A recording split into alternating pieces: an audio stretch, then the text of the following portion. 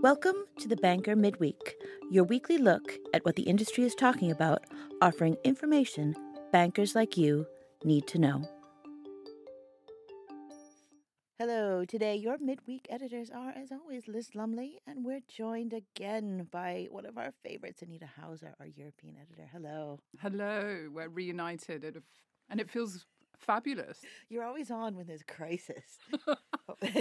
Yes, no I bring doom and gloom wherever I go. No, well, we'll get into it. But as our listeners know, the Banker Midweek is our weekly discussion of stories live on the Banker site and newsy bits that will influence future Banker stories. So, Anita, the sun is shining here in London, and the FT today told its readers that the fashionable color of choice for summer cocktails is now swimming pool blue.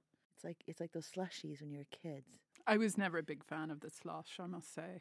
I normally would not go for a blue cocktail, but they did have a picture of a turquoise margarita that looked a bit tasty 10 o'clock this morning, but I have to just imagine what it tasted like. I've obviously missed this, but I do love margaritas. And yeah, I could be tempted to drink a blue margarita. Very proof that not everything that we talk about is banking related, but this was in the FT, so they're just downstairs. Anyway, so since we usually start with content live on the Banker, we're not going to do that today. Again, that's why we were talking about cocktails. But today, let's start with a story you, Anita, just finished. And this will be our May cover story. So how does that fit into the chaos we've been living in over the past few weeks? The banking saga that we are calling it. Well, it kind of does and it kind of doesn't. To a certain extent, it's posing this question of what is a bank. And I think this is something, the lines between banks and non-banks have become increasingly blurred as a result of technology and also regulation like open banking. So you have a lot of new entrants, non-banks, fintechs, e-money institutions offering services that look and feel and possibly smell like a bank. But even like banks, I mean, like Silicon Valley Bank, what was a bank, right? But filled with people that maybe being not generous, don't have a huge amount of banking experience. I mean, I think in the first part of the story, I talk about this blurring of lines between banks and non-banks. And in Africa, you've got telco operators that are offering, obviously, mobile wallets. And the banks are being forced to connect to these telcos. And you'd have to say there's a huge unbanked population in Africa. Mm-hmm. So most people, when they think of a bank, wouldn't necessarily automatically think of a bank as we would.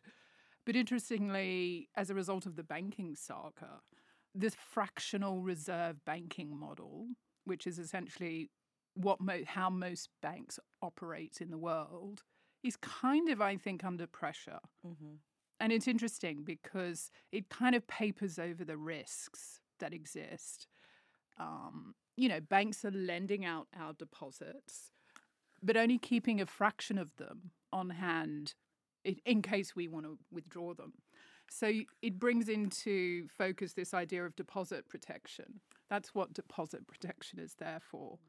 But a lot of people are now sort of saying, okay, this model, there's no real alternatives because that's how banks provide credit.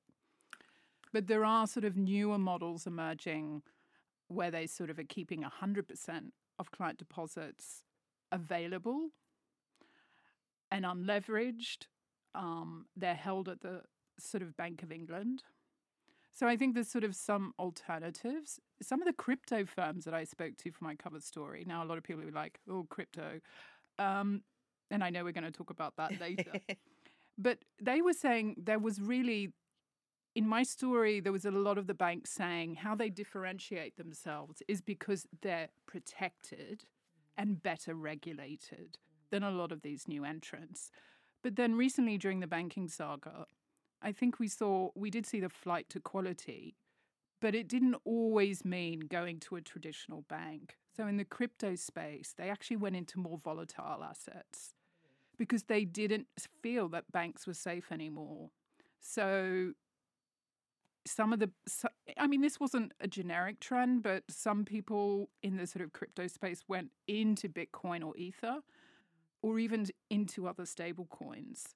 So there's some suggestion that this idea that banks are safe, they're the only custodians or safe havens, they're not sure that that completely holds true anymore.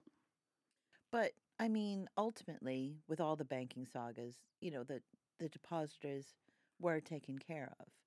It wasn't at the end of the day, although you had a weekend of terror, the deposits were taken care of. They made the exception, though, didn't they? They went beyond the deposit insurance and extended it to even those deposits that weren't covered. So I think, it raises the question of does the sort of deposit protection give the banks a license to take risks and do what they like with our deposits? But if you look at, I mean, it's interesting. You started off talking a little bit about, e-money providers, and especially this well known what's going on in Africa. 60% of the population is unbanked, and M-Pesa is a long, held up as an example of a service outside the banking industry that serves the community. But that's very much, I mean, with your own lives, people want to see money in their account from their salary that they can take to Tesco, right?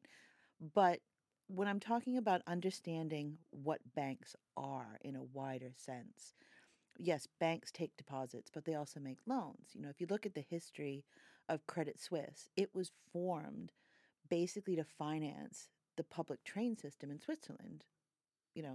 How many dozens and dozens of years ago? I don't have total recall, but eventually when it was, so that like our crypto is Ether going to fund, a bullet train in France? This is the banks have a larger role in society in terms of financing and funding and lending outside of making sure that you can buy a round in the pub every Friday.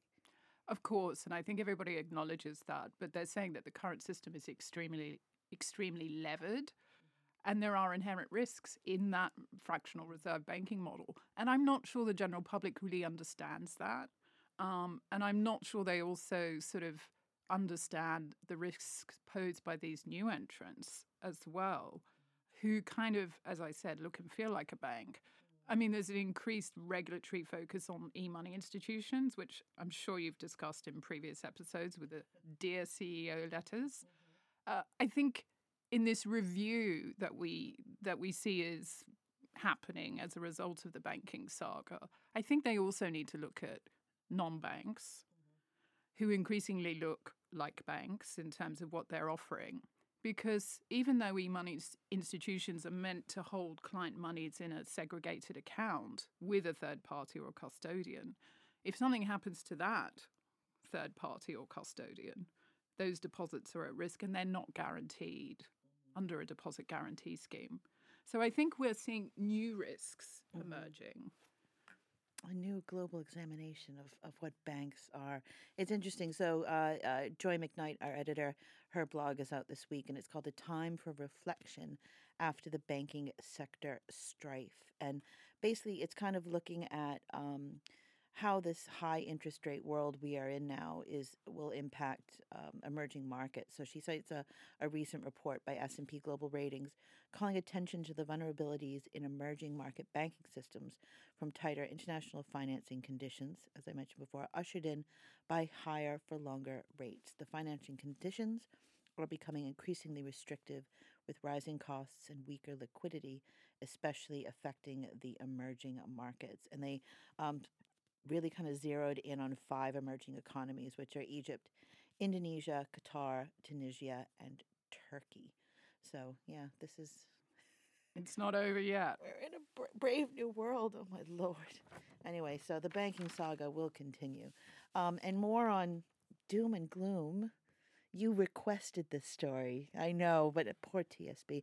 TSB Bank Building Society, the CIO has been fined for the IT meltdown that happened last year. So TSB was hit with a £50 million fine for failing during its IT migration last year. So that was at the end of last year. And now their former CIO, Carlos Ab- Ab- Ab- Abacra, I am really bad. Please send hate mail to me.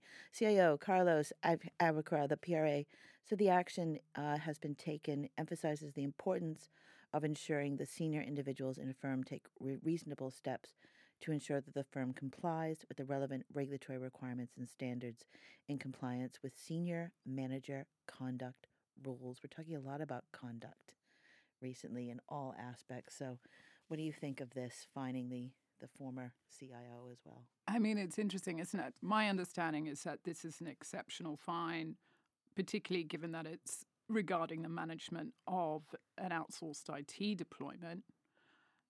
It's also, I think, rare for a fine to be issued under the senior managers regime, which, by the way, I wrote a story a couple of months ago about the Edinburgh reforms, and that is one of the UK gold-plated reforms that is under review. Most people feel that it works well. It was introduced after the last global financial crisis, as a lot of regulation was, and meant to make senior managers accountable. But they also need to be certified. So there's also a certification regime. And I think most people feel that's a bit slow. It takes a long time to get senior managers certified. But it's interesting. This took place in 2018. And you're kind of wondering why they're doing it now. I know that there's kind of, especially this is a remnant of the 2008 financial crisis, this idea to find a person to blame, like that people want someone to hang. I think, Yeah. I think it's interesting because when you see from the last crisis, I mean, were a lot of bank managers sort of sent to court or go to jail? No. And then you also look at anti-money laundering. A lot of banks that sort of were very naughty and got into trouble, huge fines, but nobody is kind of ultimately accountable in the sense of a CEO of a bank. So I think, is this a shift in regulation? Mm. And I'm wondering why they're doing it now. Do you think the banking saga may have something to do with it? I think this has probably been in works before the banking saga. I mean, I think he's being fined 81,620 pounds for his part in the catastrophic migration. I think this wasn't something I think they cooked up last week. This has probably been a long time, so that like you look at any court case, I think they have to have justification for this fine. Yeah, but I still wonder why it's taken them this long to fine him. It happened in 2018, and we understand that it was, the bank. There were problems for customers for months. This wasn't just, Well, the bank fine only happened last year, right? in December. There must have been a very long investigation. Okay, there we go. Now, what we're going to do now is we're going onto the banker site. We're going to stories that are on the banker site right now. So we're staying in the UK again. UK regulators shake up financial services with a new bill. The UK banking sector is expressing cautious optimism about the latest UK Financial Services and Markets Bill, which is the first major shake-up of the UK financial services law since the last such act was passed more than 20 years ago. So this bill really focuses a lot on climate change, but it also focuses on crypto. So the bill also brings cryptocurrencies within the UK regulatory framework for the first time, a shift described as a great step forward by Rowan Bosell, digital bank specialist at Persistent Systems. I guess that was from that was from the article that's on the banker site. I'm telling you, send hate mail to Liz Lumley at myemail.com. So yeah, we're bringing crypto under the regulatory regime. I have a lot to say, but I'm going to give you a chance first because I have a rant coming. Well, I mean, this has been on the cards for a while, hasn't it? I think I'll let you have your rant first. I was going to end with my rant. Anyway, so crypto is here to stay. It's a very interesting financial innovation. Blockchain is a interesting infrastructure innovation. I have no love for the whole crypto bro culture, but I mean, getting mad at blockchain for that is like getting mad at an Excel spreadsheet because you don't like insurance companies. So it is here to stay. But what's interesting, and we talked about this last week on the podcast, and it does emanate a lot from the United States, the politicizing cryptocurrencies, right? And so there are a lot of countries around the world that are either started or investigating or looking at developing central bank digital currencies. Now, at this point, the libertarian arm, should I say, of the crypto world gets very, very upset with issues about identity and privacy.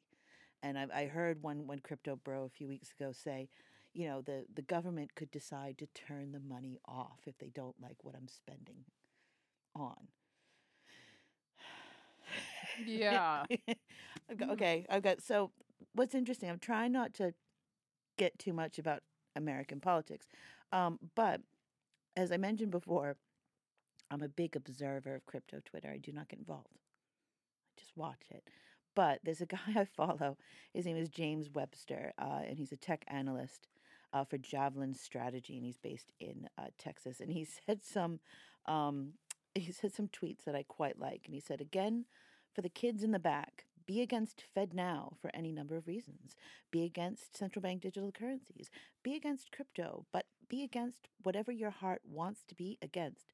But please learn a little about them before you conflate them. This is getting old. And I have seen this. Fed Now is the US's attempt at instant payments. Instant payments are all around the world. Of course, the granddaddy of instant payments we know is in the UK.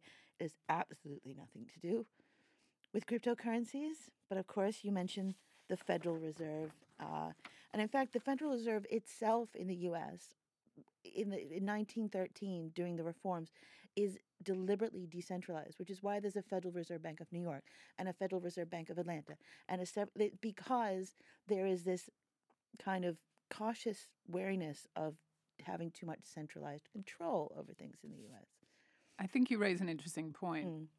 The financial system used to be decentralized. It almost seems like we're going full circle again. Yes. And regulation was introduced to save the banks from themselves to a certain extent. Because there was a lot of risk within the system. Exactly. And during the 1930s depression, you saw the Federal Deposit Insurance Corporation scheme come into being. I think I read some amazing statistic about 9,000 banks failed or something. Well, banks fail all the time. There are so many banks in the U.S., so many community banks. Yeah, they're tiny. But I mean, to go on my Twitter rant. So he quote tweeted a guy named Brett Scott, which I have not looked up to find out whether he's a good guy. But anyway, he said, I gotta say, I'm getting tired of the libertarians losing their shit. Sorry, Joy, but it's in the tweet, over a form of digital money that doesn't exist yet, while being seemingly relaxed about the vast system of corporate digital payments that's actually enclosing our lives. So they make a point that if you're concerned about privacy and the government knowing how you spend your money, the barn door has been open on that for a very long time. They don't need a cryptocurrency to do that. It's everywhere. Contactless payments. I know. People just need to just calm the flippin' egg down. That's my rant. I'm over. Okay, say what you want to say. I think it's interesting in relation to CBDCs when I was doing my What is a Bank story. And I hadn't really thought of this, but there is a sort of issue around, will CBDCs take commercial deposits away from banks? And the European Central Bank has said, oh, well, that's fine. We've got that covered. We're going to put a limit on how much CBDC you can hold. But when I was talking to a legal eagle for my story, they were saying that these CBDCs, if there was potentially a run, like we saw with the banking saga, if there was a flight to quality, what if that flight to quality was CBDCs held at the central bank? I've read that. Yeah, I've seen that. So that means that those deposits that banks rely on, that makes them different from non-banks, and those deposits that they use to lend and create credit would be at risk. And what happens if a central bank ups that limit? So you're able to hold more CBDCs. I can hear the conspiracy theorists putting it together now. there was the bank run was planned. It was all the central bank's plan to take our money. Yeah, it's interesting. I think we don't want to espouse conspiracy theories here, but No. just letting people know what people are telling us. Mm-hmm. Interesting. The banking saga continues. So yes, thank you very much, Anita, for joining me again. Remember to tune in every week to get your fix of stories from The Banker or more podcasts from the Banker podcast portfolio. So thank you very much. Thank you for listening to The Banker Midweek, part of the portfolio of podcasts from the editorial team at The Banker, available on thebanker.com and wherever you get your podcast fix. Search on The Banker Podcasts to listen to more.